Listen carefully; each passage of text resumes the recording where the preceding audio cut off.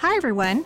Welcome to another episode of Asians in Advertising. This is a show that tackles issues Asians face in their daily lives and in their careers. I'm Susie Bao, and today I'm joined by Lonnie Tuatasi, Director of Cultural Innovations at Cashmere Agency. Welcome, Lonnie. What up, y'all? What up, Susie? Thank you for having me. I am Lonnie Tuatasi, and I'm currently the Director of Cultural Innovations at Cashmere Agency, based here in LA, really leading the innovative ways that brands, shows, and films connect to culture and, most importantly, move it forward. And how do we know each other? So we have a mutual friend and mentor, Christina Jenkins, a.k.a. KJ. Tell us, what was your journey into advertising? How did you get to where you are today? I am born and raised in Missouri, a suburb outside of St. Louis, brown girl from the burbs. And it's funny because at a very young age, I was really obsessed with advertising, journalism, and hip hop. It was like those three influences that really drove my inspiration, and really what made me was actually the rom-com What Women Want. Have you watched it? Yes. I saw it as a love interest between her and her career and what she stood for, especially when it came to women first ad campaigns. So I fell in love with advertising in like 7th grade, and from then on I was obsessed. I remember looking up Leo Burnett, BBDO, DDB, and having even my mom take me to Chicago, and I'd have a picture of me in the lobby of Leo Burnett. No way. On Wacker Street. That's so cool. Do you still have that? Yeah, I do. And I remember having this book, and I would collect books of old advertisements. And I basically had advertising be my sport. I considered myself an advertising athlete, which is so nerdy to think about. And I also played basketball and softball, but that wasn't my true passion. It was advertising, in particular pitching. My weekends were spent creating ad campaigns for fun with my friends. And coming out of college, there was only one agency I wanted to work for. And that was Crispin Porter and Bogusky. And the rebellious nature of that agency, I did anything I could to get my foot in the door there. So persistent to where I'm pretty sure they just hired me as an intern because I literally wouldn't take no for an answer. And I started in their LA office. And that's where I had my early career. So why strategy? What drew you to that discipline? I was always in between creative and strategy.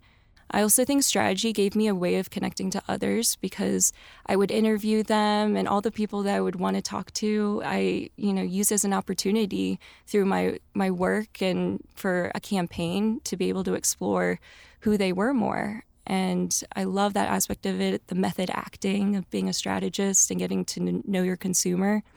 But I'm a creative too at the end of the day. And I actually graduated with an emphasis in art direction. And so I went back and forth. And so a lot of my art direction skill and the way that I think bleeds into my strategy, and it really is a balance of the two. So what is your Asian heritage? My Asian heritage is Pacific Islander. I am mixed Samoan and European with some Tongan, which I learned from a DNA test that I took. Being mixed Samoan and European, we call it afakasi, which is the Samoan term for it, and what I oftentimes go by. Samoa is part of the South Pacific Ocean. A lot of people don't know that the South Pacific Ocean is broken down into Micronesia, Melanesia, Polynesia, and so Samoa is one of those island groups. It's where my dad is from, the village of Malailoa, and my mom is European and from Missouri, which is why I grew up there. I think it's important to talk about you're the PI in AAPI. So what are the cultural differences amongst, Asians are not a monolith, clearly. Mm-hmm. So let's talk about even the cultural differences among Asians. Yeah, because AAPI is such a broad term. The way that I really identify is being third culture within that, which I think a lot of Asians or Pacific Islanders, however you identify within that term, can connect to, which is that we're the intersection point of our ethnicity, where our parents are from, our environment, and then also where we are now, the culture that we're currently experiencing. For me, it's being Samoan, European, born and raised in the Midwest, now living here in LA. I've been able to really start to understand the nuances between Asians, and I think Pacific Islanders are heavily misrepresented within that larger term, which is exactly why I'm here today too. I think another big thing that we talked about was that a lot of AAPI conversations and Asians talking about the pressure to be doctors and lawyers. It is definitely not like that for Pacific Islanders. Very much so, the pressure is to be in sports and to play football or rugby or to be an entertainer. And then also I see a big nuance in Pacific Islanders and our indigenousness. And so Samoa and the other islands are considered indigenous cultures and nations, and that comes through our passion for the Va, which is connecting our connection to the land, the Aina, our ancestors, our cultural traditions like dancing, and our tataus, which are our tattoos, and our family, our ainga.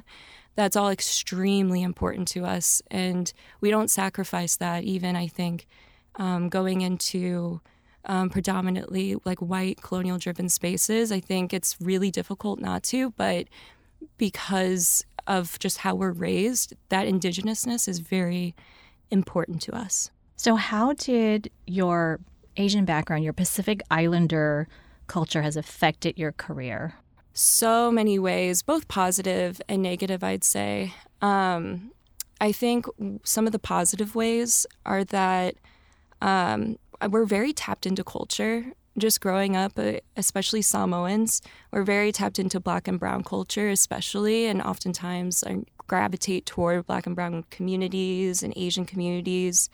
And so I organically grew into being very culture first as a strategist and prioritizing culture.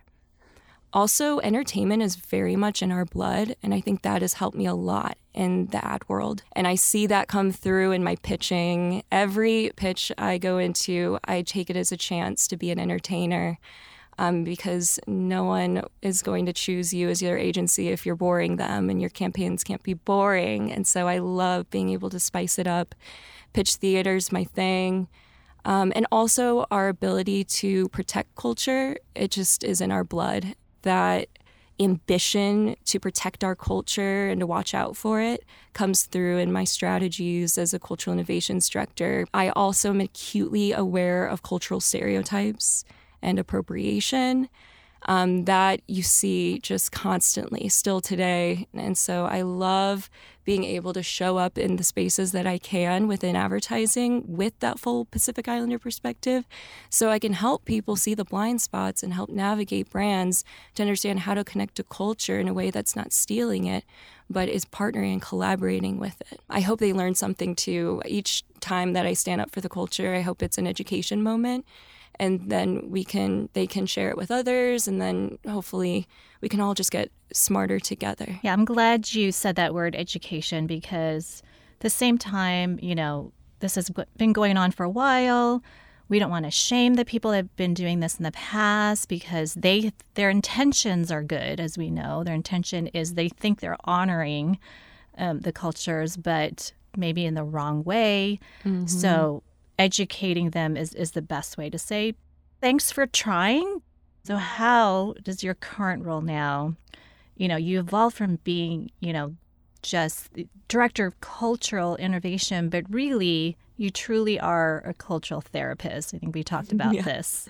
Yeah, absolutely. Because luckily, throughout my experience in advertising, I found a space and a community where I currently work to where I can fully show up. And what comes with that, though, because it's such a beautiful thing, is that whenever a brand falters in the culture, we throw out, getting canceled, they oftentimes go to communities of color and they ask, okay, help us understand what we did. Help us navigate this issue, this tragedy that happened in the world. I remember during the George Floyd and Breonna Taylor murders in 2020, oh my God, it was all of these questions coming at us, especially cultural strategists, of how do we navigate this? What do we do? And even in the past months or so of the tragedies that have been happening that are so racially fueled, it oftentimes gets put on us. And so it's both a blessing and a curse. And what comes from that is what I call cultural burnout. And you see a lot of cultural strategists struggling with it, or strategists who are culture first, because you immediately want to jump in and you want to start writing these strategies. But then you start to burn out with the explaining and the over-explaining. And when it comes to your own cultural identity, it gets personal. And so that burnout is real. Yeah. Well, thank goodness for the brands that have reached out to you to help them through this, because, we need to let them know this is just the beginning. Yeah. They're just taking the first step. And I'm glad they're taking it with you. Totally. What's the importance of having mentors, and, how does she help you from a mentorship standpoint? Yeah, mentors are very important to me. I think that also kind of draws back to my Pacific Islander heritage. Elders are very respected, coveted. We protect our elders at all costs because they are the keepers of knowledge and experience. And I think of my mentors, even if they're my age, in a similar way of you have this incredible knowledge and I want to be able to explore it and tap into it and help each other. And KJ, oh my God, all my mentors, they, it's nothing but love and respect on that human level. And then I have some mentors that really help me push my strategy skill. KJ's included in that. And ones that help me explore my own AAPI cultural identity and translate that to cultural innovation. Any last piece of advice you want to share with our audience listening? Yeah, I think for my Pacifica community, if y'all are listening, my other Pacific Islanders in the ad industry, we are not just, a small island. Our culture is big. People don't know about us on a large scale yet, but I encourage all of us to lean into that cultural power, that mana. In our culture, mana means power, and it's often associated with inner strength, inner power. And oh my God, it's so palpable. Like when I see other Pacific Islanders and we celebrate our culture and we put it out there for the world to see, it's an emotional experience like no other, because I feel our ancestors looking over us and so proud of us. And so I encourage anyone that's, Pacific Islander in the ad industry to let that shine, like let that come through, even though it can be really intimidating, like practice it. I think it just comes down to practicing it in the meetings, just even a 30-minute meeting where it's you in a creative brainstorm. Practice like bringing that ancestral spirit out and that mana, and then pitch rooms, let them hear you. Because, when you speak, you have all of that ancestral power speaking behind you as well, and people feel it. And they don't, as part of this system, it can be easy to try to silence that. And because it's scary, because it's a different type of power than people are used to seeing, like money power or white male power, but it is just as powerful. I definitely advise anyone to show up for their culture in whatever space they're in, and for the overall AAPI community to just trust the cultural self, whatever that third culture intersection that you have. We all basically have that in common, so many of us, but to, lean into it as a way to stand out in the industry and to make your work better. And at the end of the day, just let that cultural intuition drive how you navigate the industry. It's always counterintuitive. What makes the most sense? Like, what's the smart next move in my career? sometimes just go inward and feel that cultural intuition, that sense of mana, and let that guide you, and then validate it. But maybe try doing that first, because I think that that's really worked for me, and I definitely encourage that because we all have it in us. Well, I thoroughly enjoyed our conversation, and the extraordinary brand therapist that you are. You just have given me so much inspiration, and I hope that everyone else listening is so inspired by you. I've learned so much just talking with you about mana, about, the struggles of, showing up for your culture, and it's, the courage that you have in speaking up is amazing, and I hope that is so encouraging to other people. So thank you for listening, everyone, and I hope you enjoyed the conversation as much as I did. Thank you, Lonnie. Is that good? Oh my God, thank you so much. This was so fun. So fun. Thank you for joining us today. If you want to learn more, visit us at asiansinadvertising.com. And we would really appreciate it if you rate, review, or follow us on Apple Podcasts, Spotify, or wherever you get your podcasts. And be sure to tune in 2 weeks to get another episode with Bernice.